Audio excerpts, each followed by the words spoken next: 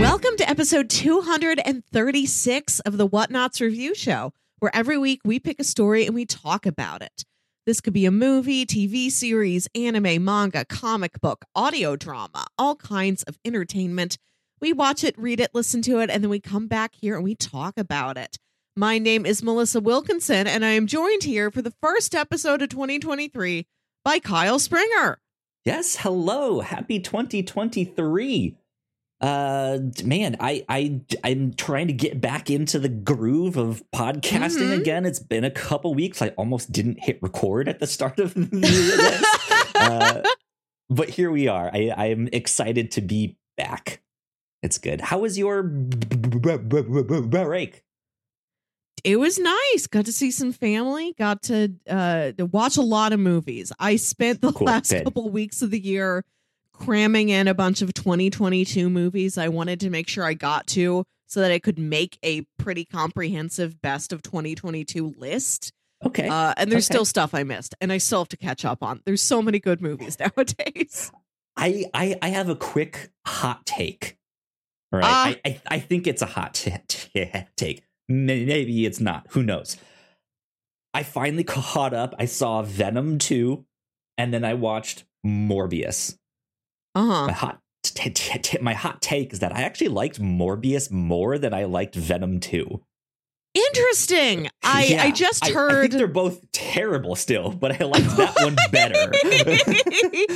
I just listened to the episode of How Did This Get Made on Morbius, and those hosts did like the movie more than I expected. They're like, yeah, it doesn't make any sense, but it's a fine watch. And sure, yeah. I had a lot of fun with Venom 2. I liked that Venom 2 chose to go for things that were more fun. Like there's more like actual fun in that movie. There's more jokes. There's more preposterous things happening than in the first one. It's like a tight 90 minutes. I love a movie that owns being over 3 hours long, but I also love a movie that owns being 90 minutes. And I was happy to see that in Venom 2, Let There Be Carnage. Anyways, that's what I caught up with, and I just had to say something about that. So there you go. But we're not here to talk about all of that stuff. We are here to talk about the first 3 John Wick movies.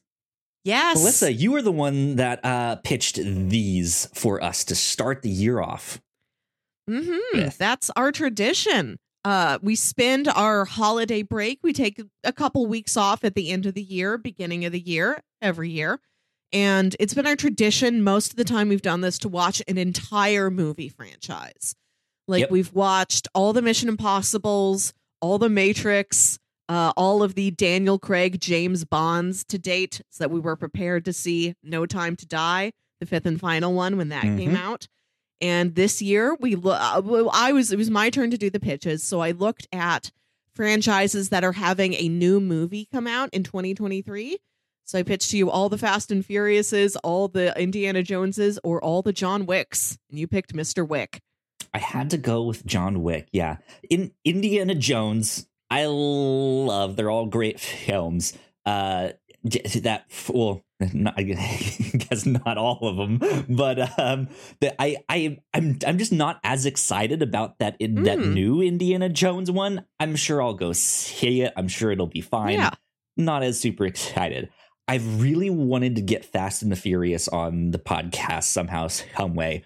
More on that in just a sec. But I thought doing all 9 current movies in one episode might be a little tough to like. There's not, you have to be like, all right, one sentence on each movie. Where do you want to go? Right.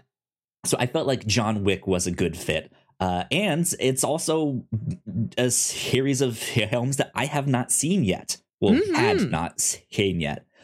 So it was one that's like, this will be completely new. So let's go with that one. John Wick. Here we are. It's also a nice bit of symmetry in that The Matrix is how we opened last year. So here we are back again with Keanu Reeves and Lawrence Fishburne. Indeed. Yeah, so I'm excited to talk about these. Like I said, I had not seen these before. It was something I missed that first one, and then because I did, by the time the second one came out, I was just like, well, I'm behind now, and oh well. How can I ever be expected to catch right? up on a single movie in time to see the next movie? It's so much work. The technology, right, at our fingertips to like watch this on some service or something where you could like stream movies or rent them. Oh well. Kyle, where did you watch these films? Because my dad owns all of them, so I was able to watch them on beautiful Blu-ray discs. They are on HBO Max. Oh, nice. Yes, all three of them are on HBO Max. That's where I watched them. From the comfort of my own home, right in my living room. Me as well. I was also comforted in my living room and in my parents' living room. My dad and I started watching these together a couple months ago, and we had to watch them at times when mom was not in the house. Like I'd go over to my parents' house to do laundry or whatever, and mom would leave for something, and it's like, now's our chance to watch a very violent action movie. So I had seen the first two, and we hadn't yet gotten to the third one when I gave you this pitch. So now I've seen 3, and then I went back and I rewatched all of them. Like I watched number 2 with the commentary, and I watched a lot of the bonus features because I think the making of these films is fascinating and one of the most impressive things about it. Sure, yeah. I'm sure you guys out there listening to this are unlike me and had already seen these, if not most of them. So the John Wick films are fantastic. They're action packed. They look gorgeous. The lighting in them is always stellar. And you know me, I'm a sucker for all kinds of like different color RGB neon lights. Despite not having seen them, it was always a series that I was like, man, I know that I'm gonna like these movies. Like it just seems like something I would enjoy. And I did. Now that I've watched them all, I liked them. I enjoyed them a lot. I have to say the first one is my favorite by far. Oh, interesting.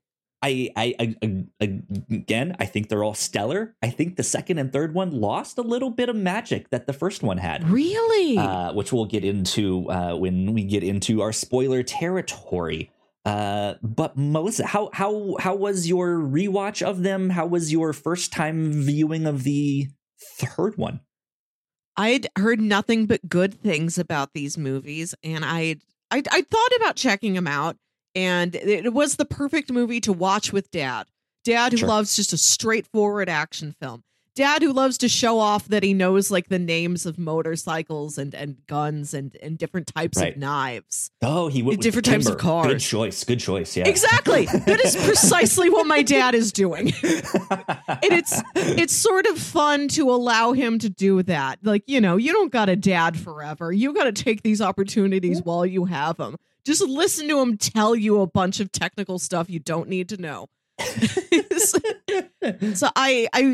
it was a really fun watch in that context, and I started to take a personal liking to them, not just a secondhand, my dad likes these, liking to these movies. Good stuff. Yeah. I guess then if you are one of the people like me who had not seen them or have not, I guess quick plot synopsis of these movies here. The first one starts out with John Wick just kind of being a normal dude. He seems to be some kind of retired hitman assassin. And then he gets pulled back in when they rob his house. They destroy they steal his car. They kill his dog. His wife has already passed away. Yes. Yeah. He's been cancer. Yeah. Yeah. He's been absolutely decimated by the loss of his wife, who seemed like she was the center of his whole world. That he left this life of crime behind at great risk to spend a quiet life with her. And she dies, and she leaves him the dog. Like, she just arranges for a dog on her deathbed. She's like, send my husband a dog. He's going to need something to focus his energy on. He needs something to care for. So when his car and his dog, the two things left in his life that he really can put care into, and feel a sense of nurturing with. When those things are threatened, he goes right back to where he was. He's like back to the hitman lifestyle. Back to the hitman lifestyle. And once word gets out that like, oh, you robbed John Wick, everyone is scared. Everyone is like, oh shit, fuck. Well, son, it was good knowing you while you lasted. Good luck. Exactly. Everyone is scared, and John Wick goes to get revenge. Of course, once that happens, he's kind of back in it for good. He does not want to be, but then has yet another reason to pull him back in to keep going on. And that's how we have these movies till he's eventually kind of fighting the organization he's a part of. And this world of assassination that is in the world of John Wick here, which is an interesting thing. So there's the overarching plot. Do you want to mention anything else? It does start out fairly simple. Like in the first movie, he goes to like a secret hotel for assassins. And you can tell there's some sort of organization to this underworld. There's some sort of sense of rules here, and that just grows and grows throughout the movies. It becomes so mythology heavy, but in a way that's really exciting that this movie chose to go this route and to make everything part of this larger story that you are getting piece by piece. Yep. Indeed. Yeah, I had a blast with them. I especially like that first one also because it's basically a tight 90 minutes. It's like an hour and 40, I think. The second and third one are closer to that 2 hour mark there, but they all seem to just do what they need to do. There's the setup of the like emotional start, and then that like it's not a training montage per se, but it's the like slower calm before the storm. He's setting up, he's loading all of his guns, and then the action starts. And that's kind of the formula for all of the movies. And it's neat. It's fun to watch. They're good films. I recommend them. But may not be a mom movie. Exactly. Good stuff. Well, I think that's kind of about it. I have to say, like, spoiler free for all of the John Wick stuff. You have any last kind of thoughts before we do housekeeping here? No, let's go into housekeeping. Cool. We will take a quick break and we will be right back for some spoilers. So we will see you in just a sec. Here at the Whatnots, we make multiple different shows, and a lot of hard work goes into making them, so we would love it if you check them all out. If you enjoy our shows, patreon.com/thewhatnots is the best place to show your support. For just $1 a month, you can get early access to episodes, and at our $3 tier, a Patreon-exclusive podcast, The Pilots Club. You can even get a shout-out and thank you on most of our shows at the $5 tier. And if you're one of our patrons already, thank you so much. It means the world to us. You can find out more information on our website, thewhatnots.com, as well as your favorite podcasting platform of choice. When you type in The Whatnots, all of our shows will pop up right there. Just don't forget to give us a nice rating and review if you like the shows. You can also find us on YouTube and Twitch for video versions of the shows, trailer reactions, and live streams. And lastly, we have merch. If you want to grab yourself a shirt or a hoodie or a mug or something else, head over to thewhatnots.com/store to pick up some merch today. A big shout out to all of our Patreon supporters. Thank you. We love you a lot. We appreciate you. Cool things that we've been up to here at the Whatnots. We just started 2023, so there's not much we've been up to. Last year, we had a blast, though. Go check out our 7-year anniversary retrospective. That's out on all of our podcast feeds. It's up on our YouTube. It's It's a long one, but we have a lot of fun. We do some trailer reactions to Barbie and Oppenheimer. We talk about some of our favorite moments from the review show, from the Captain's Log. We give out awards. Ignacio joins us. We didn't think Ignacio would be here, but he was like, surprise, here I am. Yeah. So lots of cool, fun stuff. Things to look forward to in this year. We never got around last year to our fantasy draft on the Captain's Log. Yeah. So we had said we're going to do 2 fantasy drafts right. this year. So get ready for 2 fantasy drafts on the Captain's Log. It's going to be great. Yeah, we'll have a lot of fun here. I'm sure there's going to be all kinds of neat trailers to react to and all that good stuff. But last but not least, our Patreon exclusive podcast for this month. We have not recorded it yet, but we are watching the pilot of Bird Girl on HBO Max. It's an Adult Swim cartoon, the kind of continuation / sequel of Harvey Birdman, Attorney at Law. So I thought that would be an interesting one to start the year off on. But we will be recording that soon. That will be up on Patreon, on patreon.com/thewhatnots, and available to our $3 tier and above. So be on the lookout for all that good stuff. But that's it. That's housekeeping right now. Let's get into spoilers.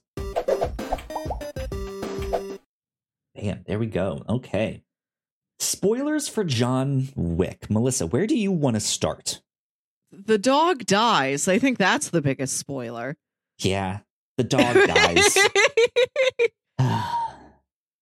Yeah, I mean, man, one of the things that I think I really like about the first one, of course, besides seeing the dog die, it's not really on screen, but it's close enough that it's just like, oh, my heart. Yeah. But, like that, I think the first one is the most emotional of the 3. Like True. It sucks that the dog had to die, but you also have the like emotional scenes of him and his wife, of him like being there by her bedside, all that stuff, and that's his motivation.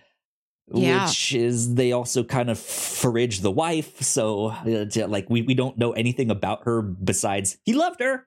And she died. That's kind of it. And so she is kind of a non-character. So say what you will about that, but it like that's exactly what it's going for too. Just that real quick gut punch. Just like oh man, this guy's life is a wreck. He's miserable. Yeah. Like what is he gonna do? And then he's like, I'm gonna go kill everyone. You're just like, right on, let's do it. Right. He goes to kill everyone because action has been taken against him after the loss of his. It's not the loss of his wife that pushes him over the edge, because that's she died from disease. It's not anything he can really fight against, but it's after he's got the dog. Like the dog is delivered in a box on his doorstep. And then he takes the dog out in his like fancy sports car he spent all this time like refurbishing. He just runs into like the wrong guys. These like it's like the son of like the Russian mafia and a bunch of his goons who like see him at a gas station, and they're like, "Oh, I like your car. How much for the car?" And he's like, "Car's not for sale." They're like, "Oh, pretty dog. Shame if something happened to it." And then they come to his house, they try and steal the car, and in all of that, they kill the dog. And then he's got something to focus. He's got an addition to all of his rage and his grief, but also now a focal point for it. Yes. He's got a specific thing he can go do, an action he can take, which is the sense of rightful vengeance against, you killed my dog. I'm going to destroy your world. Yeah. Yeah. And the one thing I do like about all of that is what the dog represents. Right. Like it's not just a dog, but like we said, it's a dog that his wife got. And in that dog, John Wick has placed like his last hope of like, like just having a quiet, happy life. And once that is taken away from him, I think there is a line in the like second or third movie about the dog of something like that, of just like, that was my last like little bit of hope here, and that was taken away. So I do like that, because that gives some, in a roundabout way, I feel like that is the characterization of the wife, right? It's through the dog. Like, because the dog is the last hope, that is the small ounce of characterization from the wife. Like, we can kind of glean that she loved him, she cared for him, she's smart, she has the foresight to be like, hey, when I die, give him a puppy. Here's a note that I wrote that came with, like, she's smart enough to, like, figure all that stuff out, and knowing and, like, anticipating what he will be like. And I think that's spectacular. Like, that's awesome. Yeah. I was watching one of the bonus features on the third disc that talks about a lot of the dog fighting, the dogs, like the attack dog work, dog foo, they called it, that is in the third movie. And they also talk about, like, John Wick's companion dog. He does eventually get a new dog. But they're talking about working with the dogs and the importance that a dog has to this film series. Especially, they noted that, like, that was a lot of what people took away from the first movie in popular culture. It's like John Wick, dog guy and assassin. But it's like the dog was right up there at the forefront in people's minds when they thought of John Wick. And they talk about his wife and her wisdom in leaving him this dog. Like, they do, even though you barely know the wife, they do treat her with a lot of dignity. Like, she was a wise woman. Like, we don't know anything about her, but we still have nothing but respect for her. And I don't know if that is something that through flashbacks, as we get deeper into this world and deeper into knowing John Wick, if we are going to fill out exactly who she was and how they met. And I would really like to know more about her. Yeah. If she had any possible connection to anything, if there was anything that she left behind to also live a quiet life with him. Yes. That said, I hope she's not the, like, oh, she was a secret agent for some other thing, and like her mission was to get him out of the game, out of the way, so that they could kill. Like, I don't make her evil. Like, don't make her in opposition. I don't want that. Though I do think something else about the wife that I think is neat is that whenever someone describes John Wick, they're always like, he is a man of focus and a man of commitment. Yes. And, like, that was the thing that, like, scared them the most of like, once he starts, he will not stop. And so for a woman to pull him away from that and get him to stop is a powerful thing, right? It's just like, exactly. Wow, okay, she had some kind of sway in, like, somehow he loved her so much that she could just be like, let's just go to the beach and just hang out at the beach and not think about anything, right? When I was listening to the commentary when I rewatched the second movie, it's the director and Keanu Reeves. And at the beginning of that movie, there is a brief flashback to, like, him on the beach with his wife. And in the commentary track, when she appears, Keanu Reeves just says, wife. Just, wife. so much pathos in that one word. It's like nothing more needs to be said. Wife. There you go. Well, nothing more needs to be said about the wife, indeed. So here's the thing that I want to talk about next. This is the thing that I mentioned here about how I loved the first one, and I thought the second and third kind of lost a little bit of the magic. I still found them stellar. I loved all three of them, but there was just something special about that first one. And part of it is how emotional it is, right? Part of it is, to me, also the choreography of the action and stuff. When we see John Wick immediately go back into his assassin mode, when they're, like, in his house, right? And it's because he gets beat up, they leave, but then there's more people that come shortly after that, right? I forget how, but when you first see him, like, in John Wick assassin mode, it's typically one shot, one kill. Like, maybe shoot someone in the leg to get them in a certain position so he can kill someone else first, and then we'll go back and shoot them once in the head. Every once in a while, he double taps to like make sure that they're dead, right? But typically, it was one shot, one kill, and that is fucking badass. Like, that is like, oh shit, I see why they were scared of him. And he's been retired for a while, and he can still do all of that. That's incredible. What was he like when he was at the top of his game, right? And then in the second and third movies, they get away from that. It is more him shooting 5 or 6 times to take down one guy. Yeah. Granted, by that third film, they do say like, oh, we have improved armor, right, and all of the stuff. So there is some explanations. I do think the multiple shots makes it more realistic, right? Yeah. But like that was I was like, I know he can do better than this. Like, why is he missing? Like what? Like he should be able to take this guy down in one hit. Why was that 3 shots? That is an interesting point. I can see why that was left after the first movie.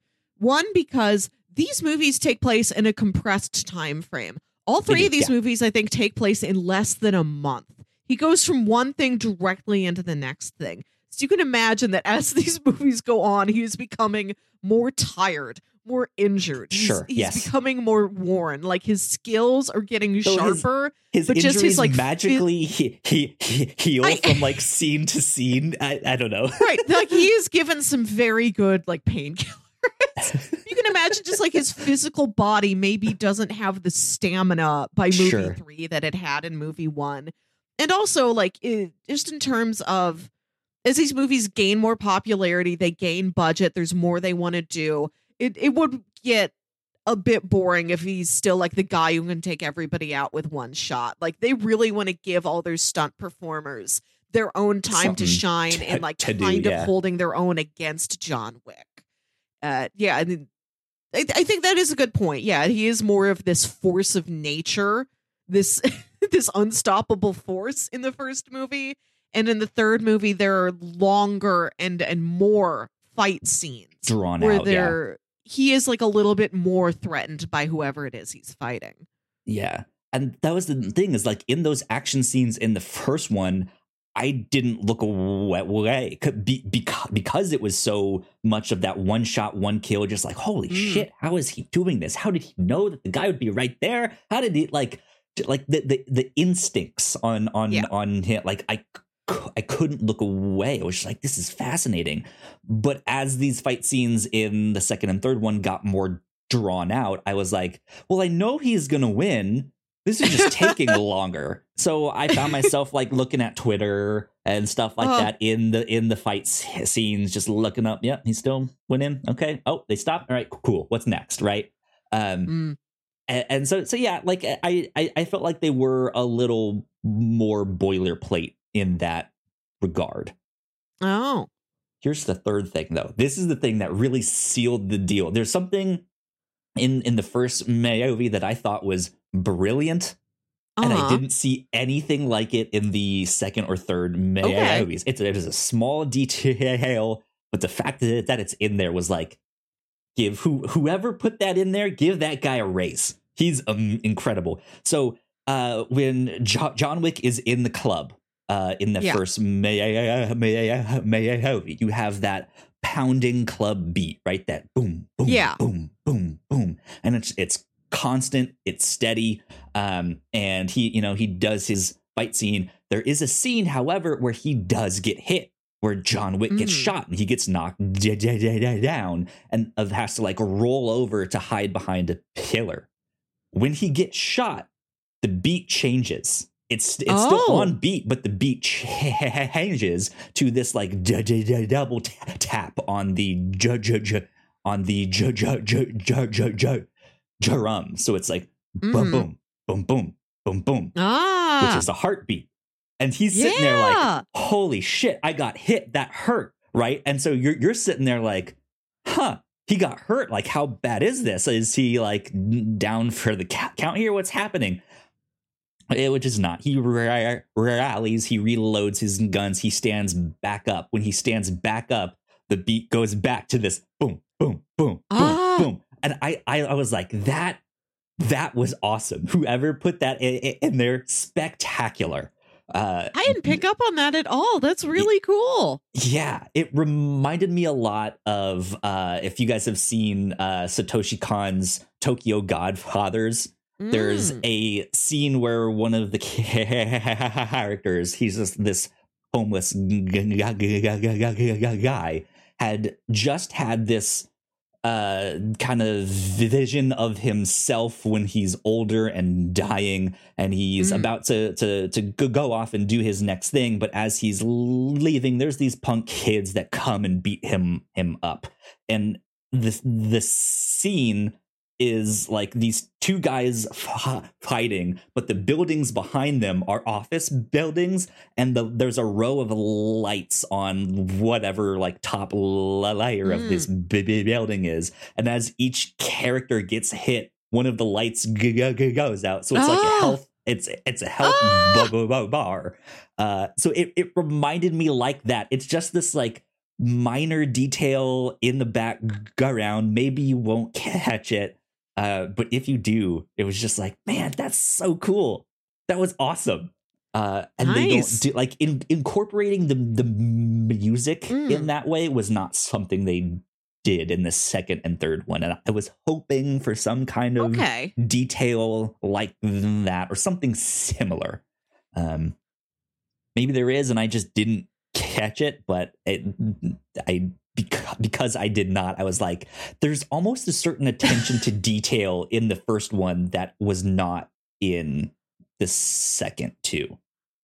I think there is an attention to detail, maybe just on different things. Sure. Yes. And I agree with that 1,000%. Still loved the second and the third one. Yeah. So it was just like, but man, there's just something about that first one. The first one did really impress me, and the cast it was able to assemble. Like I don't think I knew who was in the movie except for Keanu Reeves.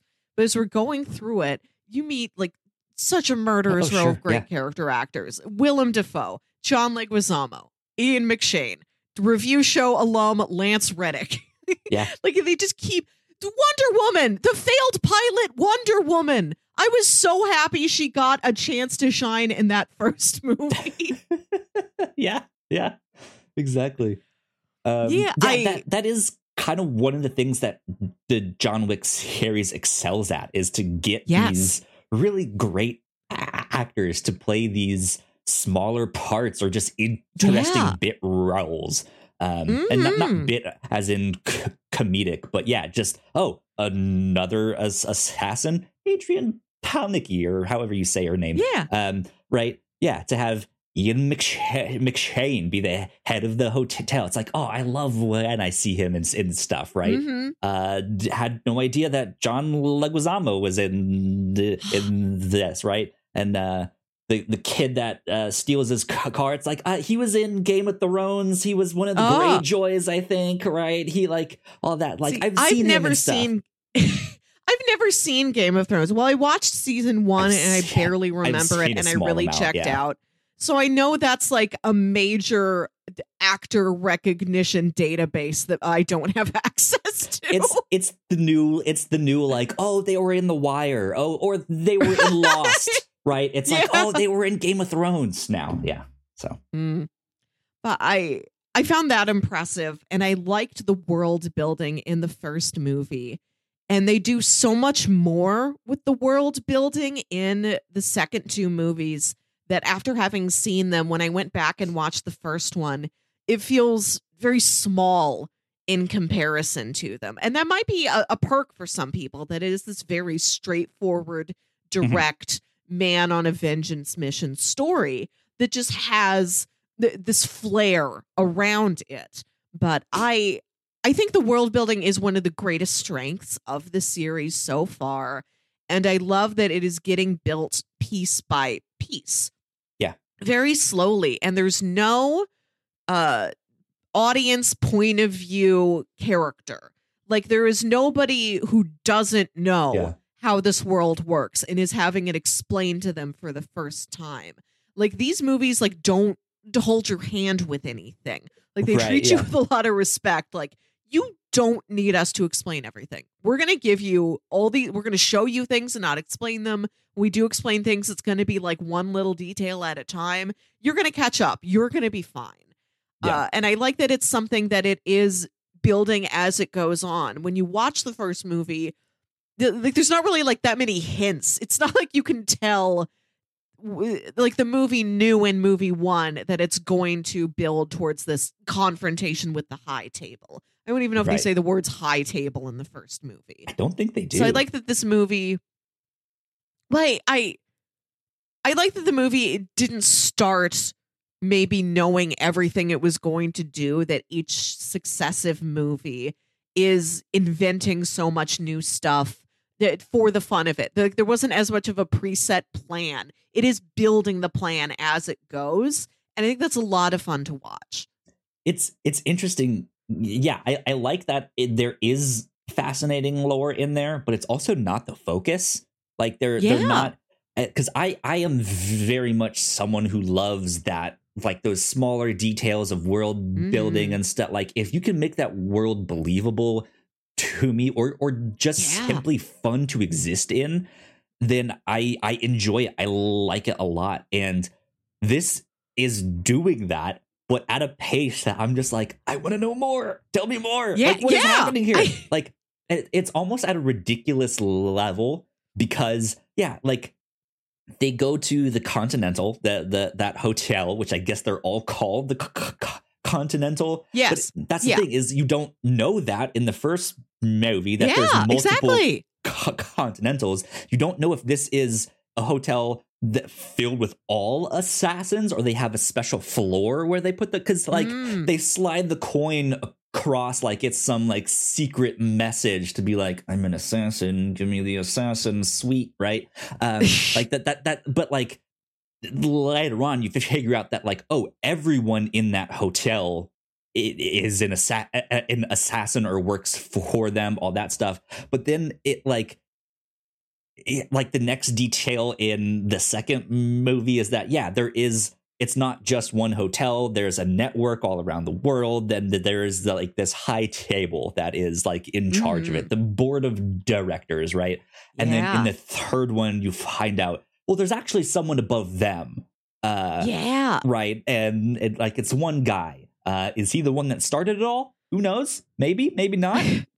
Probably not. I got the sense that guy was like descended from whoever did start this.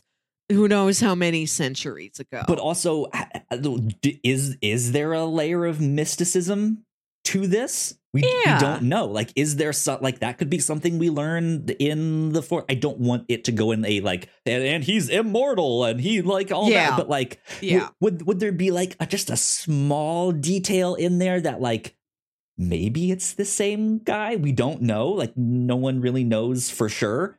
Like something like that would be neat. But I digress. But also, like, just the fact that, like, by the second movie, you kind of find out that, like, everyone in the world is an assassin. Like, it's a ridiculous level. Like, there is not an extra in this movie that is not an assassin. It's not just that there's an assassin lurking everywhere. There's like many assassins lurking it's the new everywhere. Twitter, right? They all log into their assassin app and see what jobs are out there. I think that's also exciting. The degree to how this secret underbelly is still a secret, but it's not that small of the population. It's a lot more of the population than you think it is. And the movie isn't really flashy about that. Like, everything is just delivered to you so matter-of-factly. and so naturally. Like, oh, yes, of course. Yeah, yeah. He walks down the street and 20 different people look at their phones like, that's John Wick. Yeah. You know, he's Yeah. excommunicado. I can go after him for a bounty. And hand in hand with this mythology of the organization and the rules and the high table and everything, you get to see among all these assassins, all of these administrative professionals that help their world run the way it does. Mm-hmm. I love in the second movie when you get, or when he goes to the other continental, I think maybe he's in Rome, and there's all these different people he goes to visit. Like he goes to visit somebody who's got all these historic maps of all these buildings so that he can find a secret way in. He goes to the tailors that make him a bulletproof suit. He goes to Peter Serafinowicz, who's called the sommelier, but all he has is guns, and he's talking about weaponry like it's wine. Like, yeah. You're going to need a robust pairing for that. May I suggest this, sir? And you've got those switchboard operator ladies who have all of these work on files. Those old PCs, the old gray, thick, round screens. Yeah.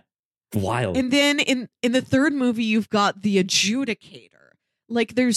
I love that this is a world full of absolutely hard action, balls to the wall action, but admits that there are people who still have the same level of dignity and intimidation and badassery to them, who never pick up a weapon or you never see them use it.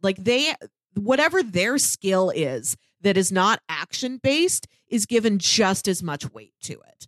Yeah. I really love that this is an action world where anybody could see themselves. I look at those switchboard operator ladies and I see myself. I know where I would go.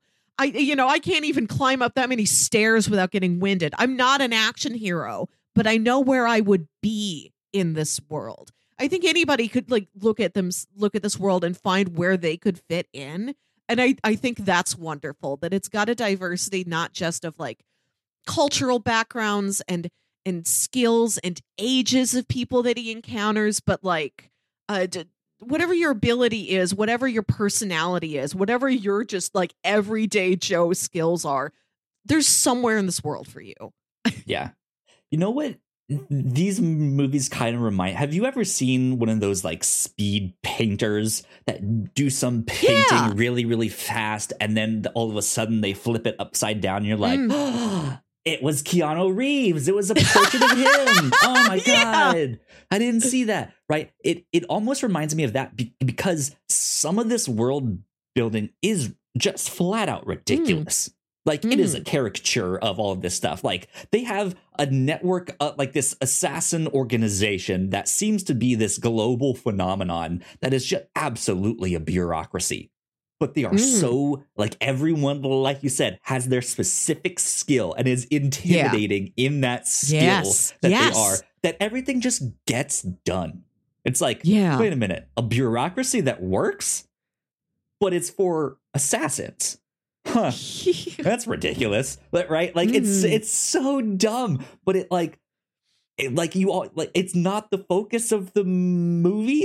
It's not what you're meant to focus on. And so you end up watching John Wick do all of these incredible action sequences and stunts and get hit by cars 10 times each movie and all of that stuff. And then once you kind of step back and you're just they live in a really ridiculous world, huh? Yeah. it's a caricature. That's what it is. Yeah.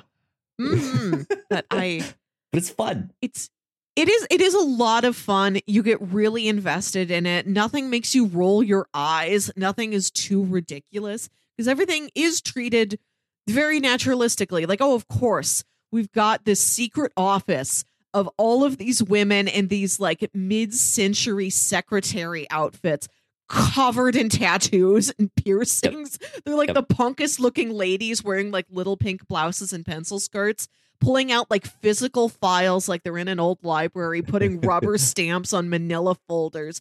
And when she stamps the form, that is delivered with the same punch as if it was a punch. Right. Yeah. Yeah. Shotgun blast.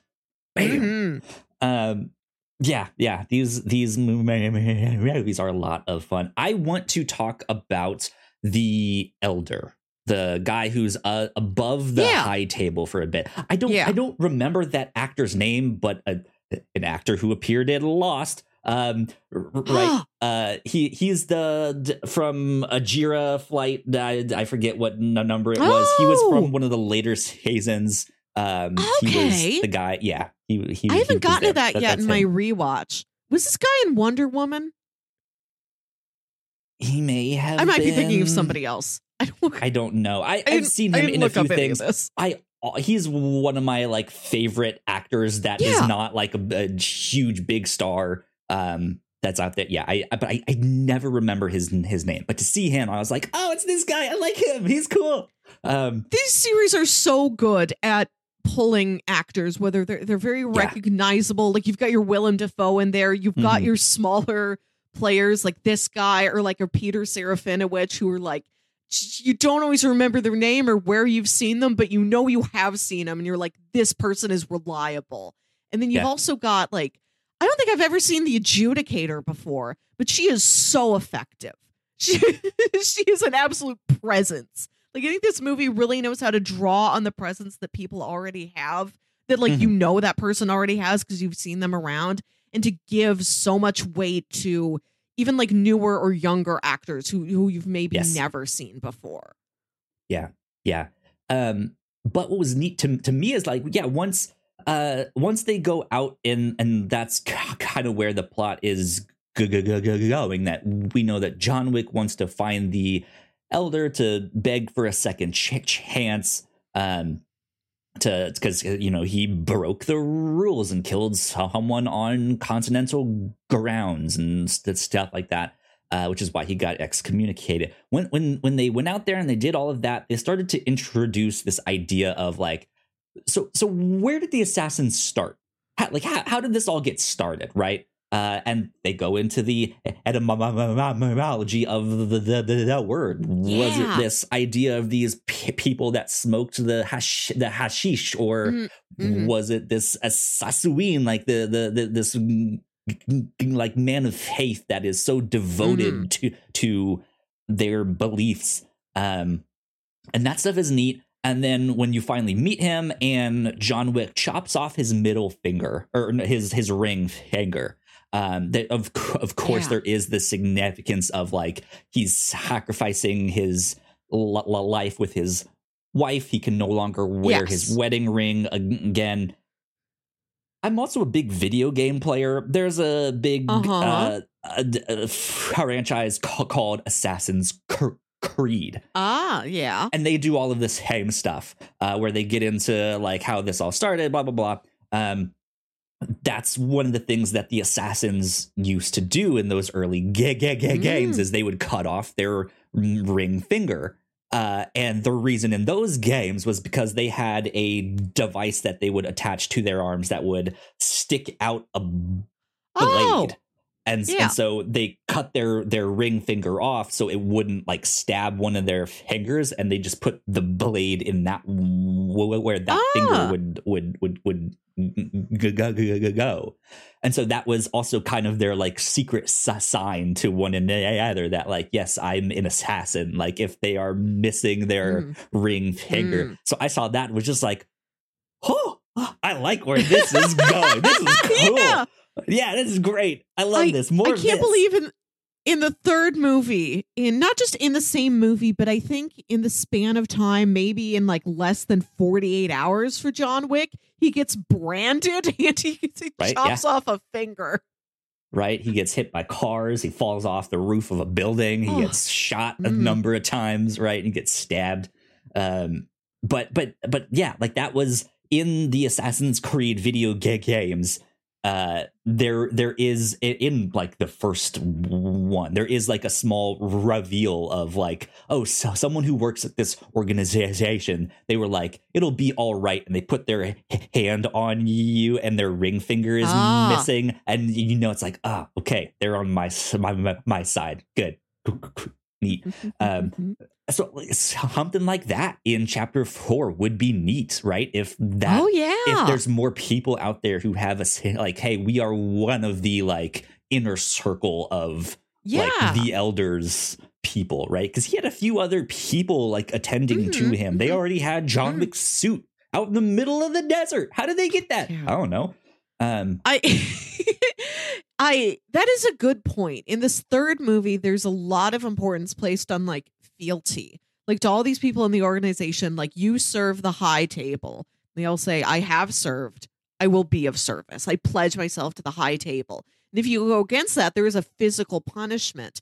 Like we see Angelica Houston as part of that, the Russian, the Belarusian, like the inner circle. She like brands over his like back tattoo to say like, you have already like cashed in your ticket. I have already given you like the one service I owe you. You can't ask for anything ever again.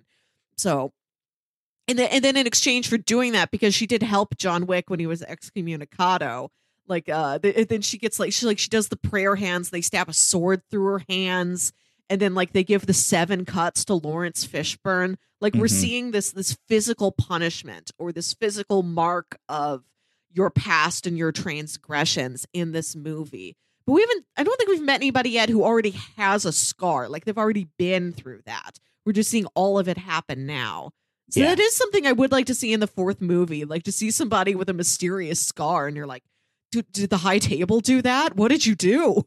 Yeah. Because that's the thing is we have this big network of assassins, but there's I felt like there was also a reference to a second organization. There was I think it was when John Wick goes to see Lawrence Fishburne when he's like he's on his throne underground. They all thought he was dead. Yes. Right? In that scene, I think it's that scene. I could be wrong here. But it's one of these scenes where he's like, I need help. Can you get me to this thing? Yeah. Someone makes a reference to like, will you go in the dark? They're in the dark too.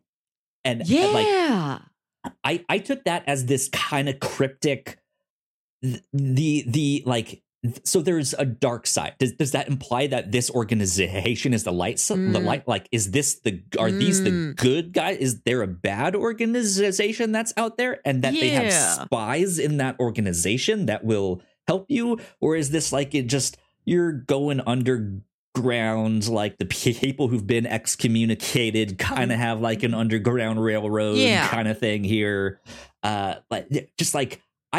I want to know more about that. If this organization is so large, like right now, they seem to have a monopoly. Is there someone that is opposing them? Is there like what's happening here? This is like in the Venture Brothers where they've got the Guild of Calamitous Intent. That's like the like villainy guild, but also there are minor other guilds you could join, like the Fraternity of Torment. Right. Yeah. Like I just am curious of how they will expand this world next, and I would like to see some kind of opposing organization.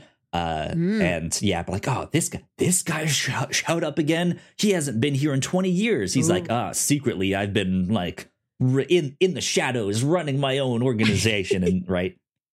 So I don't know. As you watch these events play out in front of you, like I said earlier, there's no audience point of view character. Nothing is explained. So you have no sense of precedent for anything. Like everybody in this world already knows what excommunicado means. So they don't have to talk about the history of excommunicado. Who has been through this before? You know, what the consequences are. It just happens. It just happens and you have to play catch up. Yeah. It'd be a terrible movie if John Wick is excommunicado. What's that? And they have to like explain nobody it, ever asks what's that. And I do think that is a strength of the movie, that you get to spend this time wondering about this stuff and imagining what else is out there. And the movie's like, we'll tell you in time. And if we don't know yet, we're going to figure it out. And then we'll tell you once we've got it figured out. Like we're both big MCU fans, and the MCU is this big grand master plan that is like timelines and spreadsheets and flow charts and check boxes. Like you're getting these little pieces one by one to build a bigger picture, but they've already got like the back of the puzzle box when they're putting the puzzle pieces together. And with John Wick, I get the sense that it is like piece by piece. We don't know what we're building yet because we're not done yet. It's fun to see that. It's fun to see all sorts of different ways to build a movie franchise, to build an ongoing mythological narrative story like this. Yeah. All of that stuff is neat. Which of the three movies is your favorite? I've said a bunch now that I really enjoyed that first one the most, but what one spoke to you the most? It might be the third one. I think I enjoy all the globe trotting that's in it. I enjoy getting even deeper into the mythology. I love all these side characters you run into. I love to see Jason Mantzoukas as the TikTok man. Yeah. But I think my favorite sequence in any of these films, and all of them have got incredible production design. They pick really cool looking set pieces. Yes. And both in terms of like how he's fighting or what he's fighting with, but like where they are, all the physical locations, the casts they assemble. Like I think these movies are really consistently strong in that sense. But I think my favorite sequence is in the second movie, and it is when he goes to that other Continental and he's preparing for this assassination job, and he goes to like the map guys and the suit guys and the sommelier. Like I just love to see the preparation. I love to see the errands involved in assassinry. All these things you have to do. One of my favorite movies when I was a kid was Men in Black, and my favorite scene there is just when Agent J is getting set up at the Men in Black. Like he goes through the interview, like he does the test, he does the shooting range, and then he gets the fingerprints burned off his hands and he puts on the suit. This, like the second movie reminded me of that. I love a movie where a man puts on a suit, where he prepares himself for the work that is to be done. Yeah, that's like, because that is the thing. I was debating with myself if I liked that kind of setup and payoff, right? That punchline and not that this is a comedy or anything, but just the idea, the calm before the storm, seeing him load all the guns, pick the ones he wants, get the new suit, like all that stuff. And I was like, do I like that? I just kind of want to see him do an action scene. Like I don't know, but then like there is just something about that. Just seeing all the planning and preparation that goes into that. You're just sitting there like, oh, it's coming. It's coming. Here we go. Like, it's about to go down. That I think is really nice. It's a good cadence to the film. It's not just action from the get-go. Here we go, all action all the time, nonstop, which can also be good in its own right. But there is just, I like that it does take its time with that. Yeah. So that was good. So one of my favorite set pieces, mainly in the second movie, they kind of do something similar in the third, but in the second movie, there's a scene, I forget where they are, but they're in a room that basically every surface is reflective. Yeah. Right. And they still have like some like multicolored lights and all of that stuff. But they're like walking down these stairs and in this room where everything is a mirror. And it's not like the wall is one big giant mirror. It's more like real smaller ones. They almost have that like funhouse look where they're like bent and warped and all that stuff. And it makes for an incredible set piece, very interesting lighting. That was, I think, the thing from the second movie that blew me away the most. Just that scene. All of the digital processing to get the cameras out of all of those mirrors and reflective. What the hell? Like big claps. I was like, that would have been a nightmare. Like how do they do that? Good God. Like, or was it all green screen? I don't know. Like I think a lot of this movie, so, a lot of these are done practically. Like this is one of my favorite things about watching movies with my dad is that frequently he will just buy something. If he's got even minor interest in it, if he's like out at a Best Buy, he'll just buy it. And we've got these special features we can watch. And my dad, you know, the details nerd, as I mentioned earlier, will watch these special features together, and you learn like how intense everybody's training was, how much time was put into the pre-production of these movies.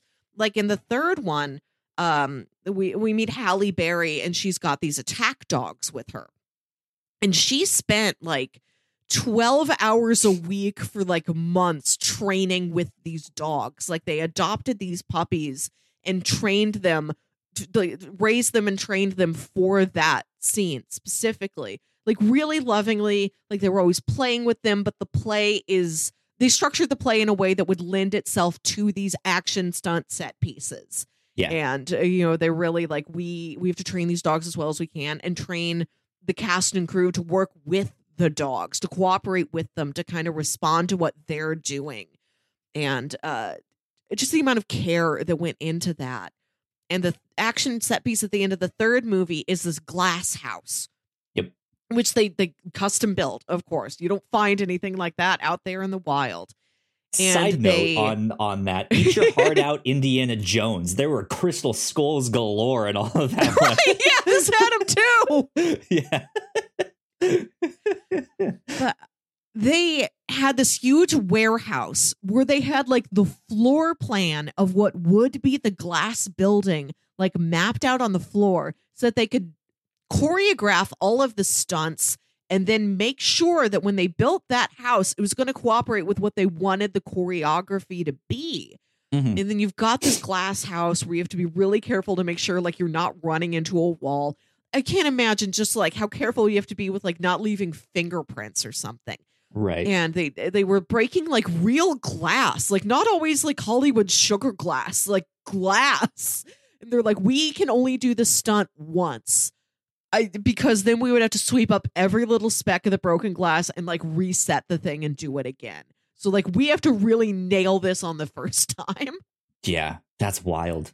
Yeah. I mean that is the thing. Despite me not being like, oh, it's one shot, one kill. Like it takes 6 shots to get someone down. Like just stunts are still incredible. The fights are gorgeous. Like it is the kind of action that I would expect from this type of movie or Mission Impossible or even just some like kung fu action film, right? Like man, like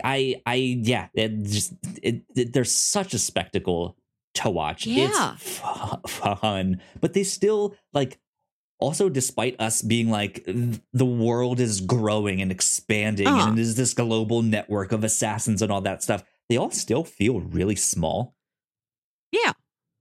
I felt when we watched Mission Impossible, like all of those films, those feel big in a certain way. Like there are no stunts that is like jumping off an airplane onto a ski boat while backflipping over a whale and doing this, that, right? Like there's nothing like that. It's all just this like you shoot here, you kick that guy, you get hit by this thing, you break that thing, you shoot that guy, right?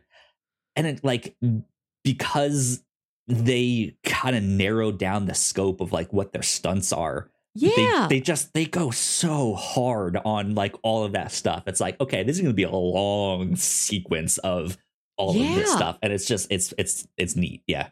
Yeah. It is a different type of stunt work. It's not like the big set pieces of Mission Impossible where he's like, I'm climbing up the Burj Dubai. I am jumping out of a helicopter, or like that one motorcycle jump in No Time to Die. It's all, a lot of it is hand-to-hand combat, and it feels smaller in scale and smaller in stakes. Like in a Mission Impossible or a James Bond or something, often the world is at stake. You're trying to stop this incredible deadly weapon that's going to like infect or harm or kill like who knows how many people. But here in John Wick, even if it seems like assassins are everywhere and the whole world is assassins, the stakes are never more than like the immediate handful of people. Right. Yeah. Which is not that one's better or worse, but just like in an era of these very large scale world saving action movies, it is just a nice change of pace to have one that's just like, I need to survive. I need to live. Yeah. Yeah. How did you feel about John Wick falling off of the top of the building and surviving? That we don't I know. I saw that. I was like, there's no way. I was like, no real life human would ever survive that. It kind of reminds me of the Reichenbach fall from Sherlock in like all of those. Yeah.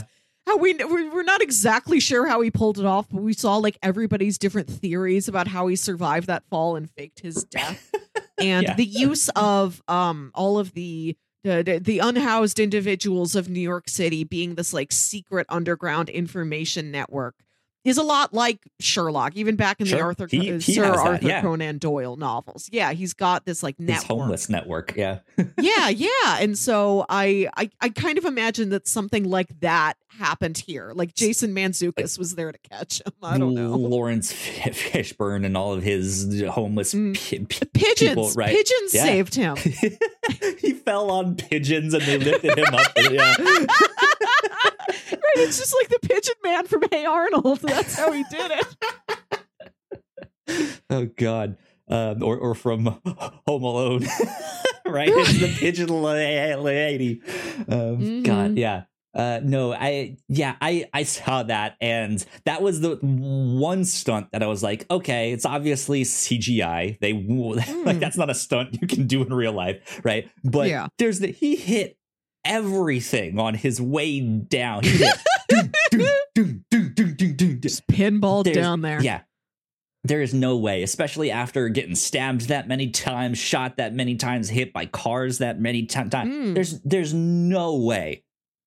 And yet we're getting a fourth movie. He survived. He was. They looked around the corner to be like, "You still there?" No. Okay. Weird. Huh. And yeah, they just kind of left it at, "Huh. That's weird." And then that was it.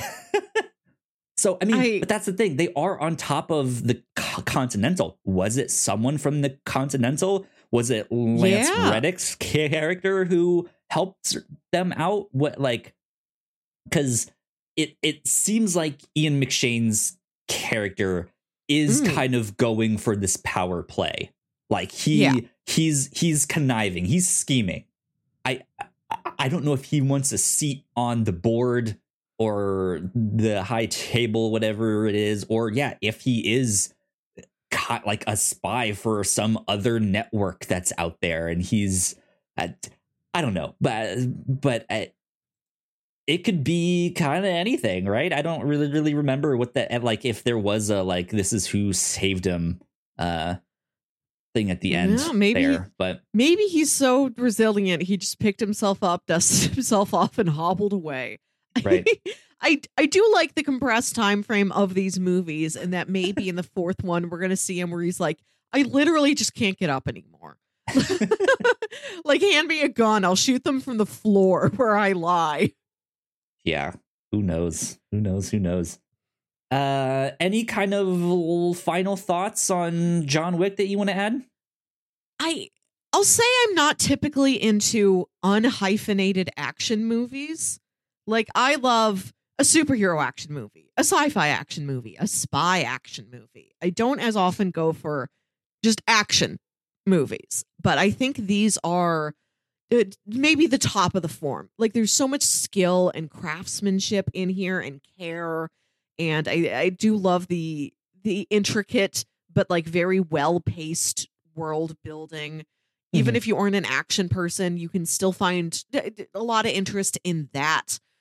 And I was thinking, what would be the hyphenate after this movie? And I think about John Wick as, like, they call him the Baba Yaga. And there's so much lore in this world. Like you said, not exactly mysticism, but everything is given this, like, almost mythological significance. Like if I was to genreify this, I'd say this is action-folklore. I think that's what it is. Sure, yeah. Action thriller, action folklore, action myth, right? Action myth. Action legend. It's like this and the Northman. Yeah. I had a blast with these. I am now looking forward to John Wick 4. I can go see that in theaters and be fine and be like, hey, I caught up, guys. I'm here. Yeah. I think right now that is sitting at March 24th. Cool. Good stuff. I expect we'll do some kind of like spoiler cast thing on one of our other podcasts, the Reactor Core, for John Wick 4. So be on the lookout for that down the road. Yeah. All of that good stuff. So bingo, we made our bingo cards before this. Yes. We like to do review show bingo every year here on the podcast. We have a bunch of different movie and comic book and entertainment tropes that we have filled out some bingo cards with. I don't have it ready to like pull up on screen and do all of that stuff. It will be ready for this next week here. But Melissa, I know you had at least one in there. Yeah, we've got Fight in the Rain, and we also have an actor from Lost. Yes. Of course, my card is different, so I am trying to see. Did we have a power outage in this? I don't think so. Oh yes, they do cut the power to the Continental after it's been deconsecrated, and they can conduct business there. Okay. So let's see. Let's do fill color. Oh, I think put that one. There we go. I think I would also get car as weapon. Yeah, they run people over. I would. Yeah, and like purposely. Yeah. Oh, yeah, I would. We'd also expand it to motor vehicle as weapon, because there's also plenty of motorcycle action in these. Yeah. Let's see here. No poison. I hope we get to poison in the fourth movie. Death by electrocution? Did we have that? I can't wait to see the more I don't think so. Diverse types of assassins who aren't like gun and knife assassins. Like I want to see the wildest ways that people get the assassination jobs done in the John Wick universe. If I have to say one final thing on John Wick, it's that when we hear other people describe him, it's always that story, right? Of like, he killed 3 men with a pencil. Oh, right. Yeah, show us that. I want more creative kills like that, where all he has is a pencil. Like, I don't want full on Jackie Chan, right? Where he's just using whatever there is, but like, give him something else than a gun and a knife or a sword, right? Yeah, and I like that you meet these specialists along the way. Like there's Doc, like there is an assassin doctor. Like there's a doctor who serves the assassin community at the New York Continental. And I'd love to learn if like he was once a poison-based assassin, or like he knew how to medically kill somebody, and now he's like, I've retired. I only use my skills to heal. I only serve medicine now. So I put down vehicle in peril. Because there is the one scene where the car is on the edge and he's about to get hit. Right. That's what we mean. That's vehicle in peril. Yep. I do have that one. Let's see here. No cows in this movie. I did put cow on my bingo card. I also have cow. Let's see here. Oh, I got another one. I didn't even think about this. So we're not so different, you and I, in John Wick 3. He's like, we're the same. We're the same. Yeah. And he's like, no, we're not. Sits right next to him on the couch. The guy's great. Let's see. Take fast food. Nope. Crashing a fancy party. Not really. No magic books. Not yet. None of that stuff. Okay, I think that's it. So I have, we're not so different, you and I. Vehicle in peril and power outage. Those are the ones I got with this. An actor from Lost, Fight in the Rain, and Car as Weapon. Cool. And of course, we both got our free space on that too. So there you go. That's our bingo update. Like I said, I will have this ready to go to be able to pull up on screen so you guys can see it all next week when we continue. Okay, cool. I can put that down right now. Melissa, recommendations is next. While you are starting that, I'm going to pull up the things that I'm going to be pitching for next week. So take it away, Melissa. We've already mentioned a lot of great recommendations. First off, I would recommend, if you're watching John Wick, seek out the physical releases so you can watch all these great bonus features. There's a lot to learn about what went into the making of this movie that I found very enriching. We've mentioned other action movie franchises. We love a Mission Impossible around here. We love a James Bond. I've only seen the first Kingsman movie, and when I watched it, it was like on a streaming service that had commercials, and if I paused it for too long, it would like jump back to the beginning of the movie, and I'd have to fast forward to where I was, and I was really distracted. So I don't think I got a lot out of Kingsman, but I remember like some cool action scenes and more suits. If you're like me and that's what you like about action movies, is that a guy wears a very nice suit, that Kingsman is a good suit movie. There you go. Last year, when Kyle and I finally met up in person, went out to see you in Oklahoma City, we went to the movies and we saw Bullet Train, which is also a assassination-based action film that also has like a big multicultural cast, people with different skill sets, different specialties, all converging on the set piece of a Japanese bullet train. So I think that was fun. And I also mentioned The Venture Brothers, which is an Adult Swim animated show that is about it's sort of a takeoff on Johnny Quest. It's in this world of super science and super villains and heroes and everything like that. But it is all bureaucratized. Like if you're a supervillain, you have to join the Guild of Calamitous Intent, which is ruled over by a Council of 13 who serve a sovereign. Yeah. And you get like a level based on like all of your resources. Like, okay, how many henchmen do you have? Well, since a bunch of your henchmen died, you're knocked down. You're no longer an 8. You're more of like a 6. And that hero you were fighting, like his super scientist brother just died and left him all this money. So now that he has all this money and he can have all this extra tech, he's actually gone up several levels. He's a level 12. You're not at a high enough level to where you can arch him anymore. So if you want like stuff. Organizational nonsense like that put into your like action storyline, Adventure Brothers might work for you. Great show. I would also like to recommend the movie The Old Guard, which is on Netflix. It is a live action adaptation of a comic book by Greg Rucka. And that is a great action film. Great comic, too. I like it a lot. But it is about this team of, I guess you could say, like mercenaries. But they are immortal. They are these immortal. Yeah. Well, they say they're immortal. They're not really. It's just like certain warriors throughout time have stopped dying. Right. And they just don't know if there is an expiration date. So they're just like, essentially, we're just kind of immortal until we learn otherwise. That's cool. There's some great action in that. I like that movie a lot. Comic is really, really good, too. Yes.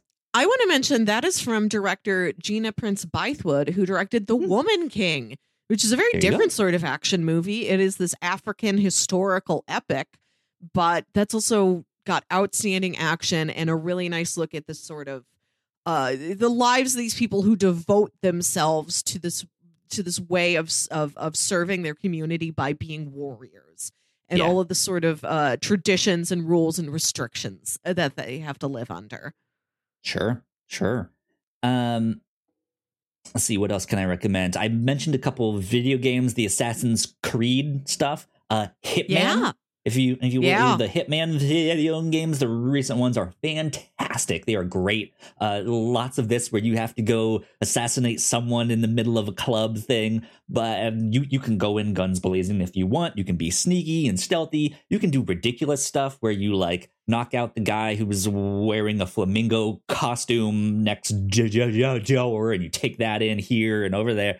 There's all sorts of ridiculous stuff you can do in that. That's a lot of fun. There are some Hitman movies. I don't remember them being very good.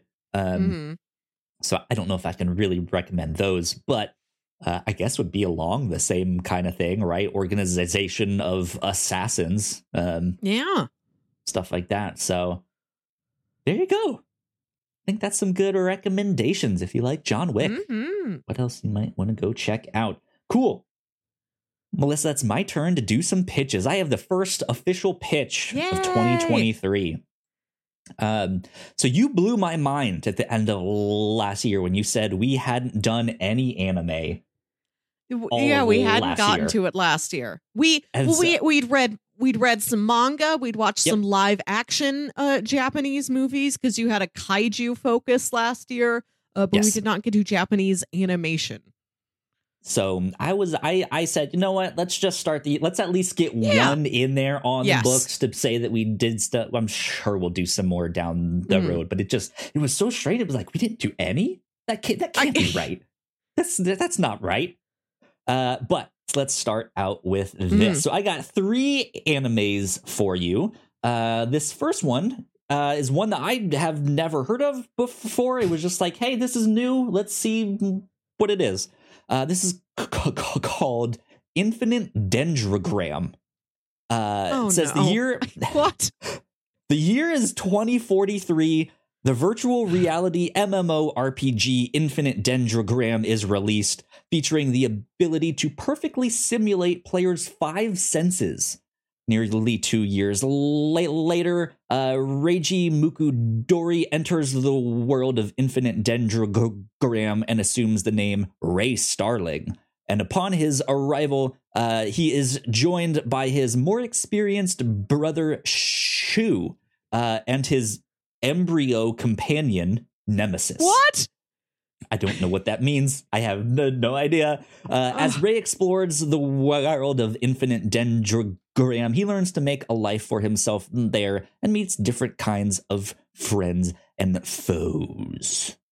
So yeah, I thought I would put this one in there, especially since we did that time I got reincarnated as a slime. Also, just another one of these, like, I got sucked into a video game thing. Maybe. Who knows? That's pitch number 1. Infinite Dendrogram. Let's see. The anime that's 13 episodes. I believe you can watch it on Crunchyroll. I think I found it on Hulu. Is also where it is. If it's not on Hulu, then it would be on Amazon, because those were the 2 places that I looked for stuff. So, but I think that one is on Hulu. Pitch number 2, also one that I had never heard of, but I thought it was an interesting premise. This one is called Vatican Miracle Examiner. The plot follows two men who work for the mysterious organization, the Seat of the Saints, an element of the Vatican dedicated to investigating alleged miracles during their work. They usually find themselves involved in mysterious murder cases, which they often end up investigating. Eventually, they cross paths with an ancient organization that secretly aims to control the Vatican since the Middle Ages and is involved in obscure alchemic and scientific experiments in search of a way to reach immortality. I was just like, I have to put that one on the list because it's so strange. Yeah. Vatican Miracle Examiner. That's pitch number 2. How much is that? That one is also 12 episodes. Okay. And that one is on Amazon. I do remember that. There you go. Wikipedia also says there's an original video animation, so there might be like a finale movie on that.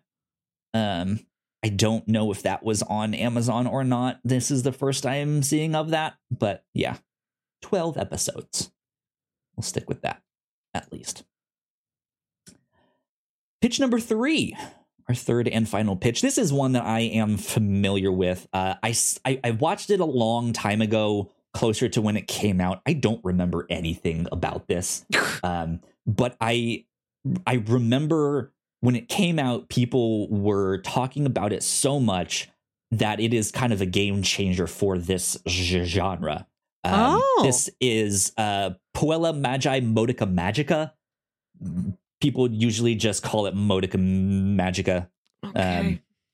This is on Hulu. This is a magical girl anime. And what's interesting to me about this one is what I was mentioning, that people were talking about this basically being like, this is the same what like Neon Genesis Evangelion did for Mecha, and what Revolutionary Girl Utena did originally for like the magical girl stuff. This is a more modern take on this like deconstruction of the magical girl genre. And we haven't done any kind of magical girl anime on the show, period. So I wanted to toss this one on there. It's on Hulu. The original show is 12 episodes long. Okay. So there you go. Pitch number 1, Infinite Dendrogram.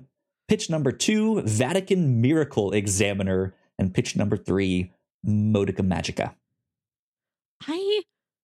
Interesting assortment. Good variety of genres we got here. I think I am going to go with Modica Magica because I've heard of this. When I Google it, I look at the little creature and it's like, I've seen that before. So I would like to contextualize what this is. Yes. I would like to fill, I'm less into anime than you are. And I would like to take the opportunities to fill out, to like watch the things I know somebody might ask me about. You know? Sure. Yeah. Like I want to play the hits here. Yeah, like this, I know you're not as much of a fan of anime, especially if it's like set in a high school, or this one is technically set in a middle school, but it's not it's not focusing on the like everyday school life. Oh, does he love me? Does he not? Like, it's not that slice of life stuff that I think throws you off most of the time. I just get burnt. I thank you for putting in Vatican Miracle Examiner, which is about adult men who have careers. I genuinely thought that was an interesting one. I was like, I've never seen an anime about the Vatican. This is weird. Yeah, that is, like, why not? That is. I am interested in whatever that story's approach is. That does sound interesting. You're right that we haven't talked about anything magical girl before, even though like that is something that's been on our trope bingo. I put down magical transformation sequence on my trope bingo, knowing like we're eventually going to hit this. And it's not necessarily for anime either. If we went back and watched that old Wonder Woman show, she has her like spinning transformation. It does exist. That's a magical girl thing. Yeah. To American Werewolf in London, there's lots of things we could put under magical transformation sequence. But I think even though we've never talked about it, it's still recognizable enough. Like I grew up watching Card Captors and Sailor Moon. Like I know what this is. We both know what it is. I think this is well recognized enough as a pop culture genre that we can start with a deconstruction of it. I feel like the baseline has been laid in our own individual lives, even if we haven't talked about the genre in show before. Yeah. Wikipedia does describe this as a dark thriller. So. Okay. There we go. That is what we will do for this next week. Modica Magica or Madoka Magica? I think I've heard Madoka. I've heard both ways, but it's also been like a decade since I watched this, so yeah. Who knows? We shall see. We shall learn. and we will talk about it next week. That is what we will be doing. I think that's it. I think that is pretty much all for this podcast. So, Melissa, where can the people find you on the internet? Oh, do we want to talk about our monthly ongoing series? Oh, yes. Thank you for the reminder. We did tease this at the beginning. At the end of every month, we follow one thing all the way through to its conclusion. So like we will watch one season of a TV show every month until we finish that TV show. Or we'll read several volumes of a comic every month until we finish the whole thing.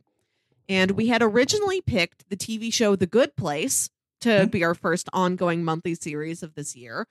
We're going to postpone that because, as we mentioned earlier, we've been wanting to find a way to approach the vast Fast and Furious franchise, which I've never seen any of. And you've seen like the first 2 or 3. First 3, yeah. Like it's time we catch up. It's time we get on board. It's time we join the family. But we didn't want to compress all of that into one episode. So we're actually going to make that our first ongoing monthly series of this year. At the end of January, we're going to be talking about the first 3 movies. And then for the next 2 months, we're going to cover it 3 movies at a time until we've watched all 9 Fast and Furious movies. Hobbs and Shaw optional. We may watch Hobbs and Shaw in our own time and talk about it in that 3rd episode. We're going to wait and see. There you go. I'll probably watch it, but we're not going to be like discussing it. We might reference it here and there, but it's not going to be like, you need to watch this to understand what we're talking about. So yeah, 3 movies each for the next 3 months. And then similar to how I mentioned John Wick 4, we'll probably do a spoiler cast of on the Reactor Core. We'll probably do the same thing for Fast 10. Comes out too. So that's why we put this at the beginning of the year, so that we could be all caught up by the time that movie comes out in like April or May. Yeah. So we're like, we can't wait. We have to do this before that series continues. I'm excited. I'm so stoked. This is going to be good. But yeah, next week, Modica Magica, end of the month, the first 3 Fast and the Furious. So be on the lookout for all of that stuff. Now, Melissa, where can people find you on the internet? You can find me on Twitter and Instagram at WilkyWit. That's WILKYWIT. And listen to my other podcast, Saturday Morning Obscurities. It's a show where me and my brother Jams talk about weird old kids shows you feel like only you remember. We took a bit of a hiatus at the end of the year. I think we've got like maybe 1 episode recorded that Jam still has to edit and release. But we're going to be releasing another new episode soon. I think we've done bi-monthly, and now we're going to switch to once a month. So we're doing fewer episodes, but we're going to be able to release them more consistently. We won't need to take like an extended winter break at any time. So we got an episode from the back catalog we're going to release soon, and then a new episode will be out in February. Perfect. Sounds good. Good. If you guys want to follow me, I am at Yo Kyle Springer. If you guys would like to stay up to date with all of the stuff that we do here at The Whatnots, we are at The Whatnots. So yeah, go like, share, and subscribe. You guys know the deal with all of that. So that would help us out a ton. If you're watching this on YouTube, go check out one of our other videos over there on that side. Hit one of those buttons. This has been number 236 of the Whatnots Review Show. We will see you all next time. Bye. Bye.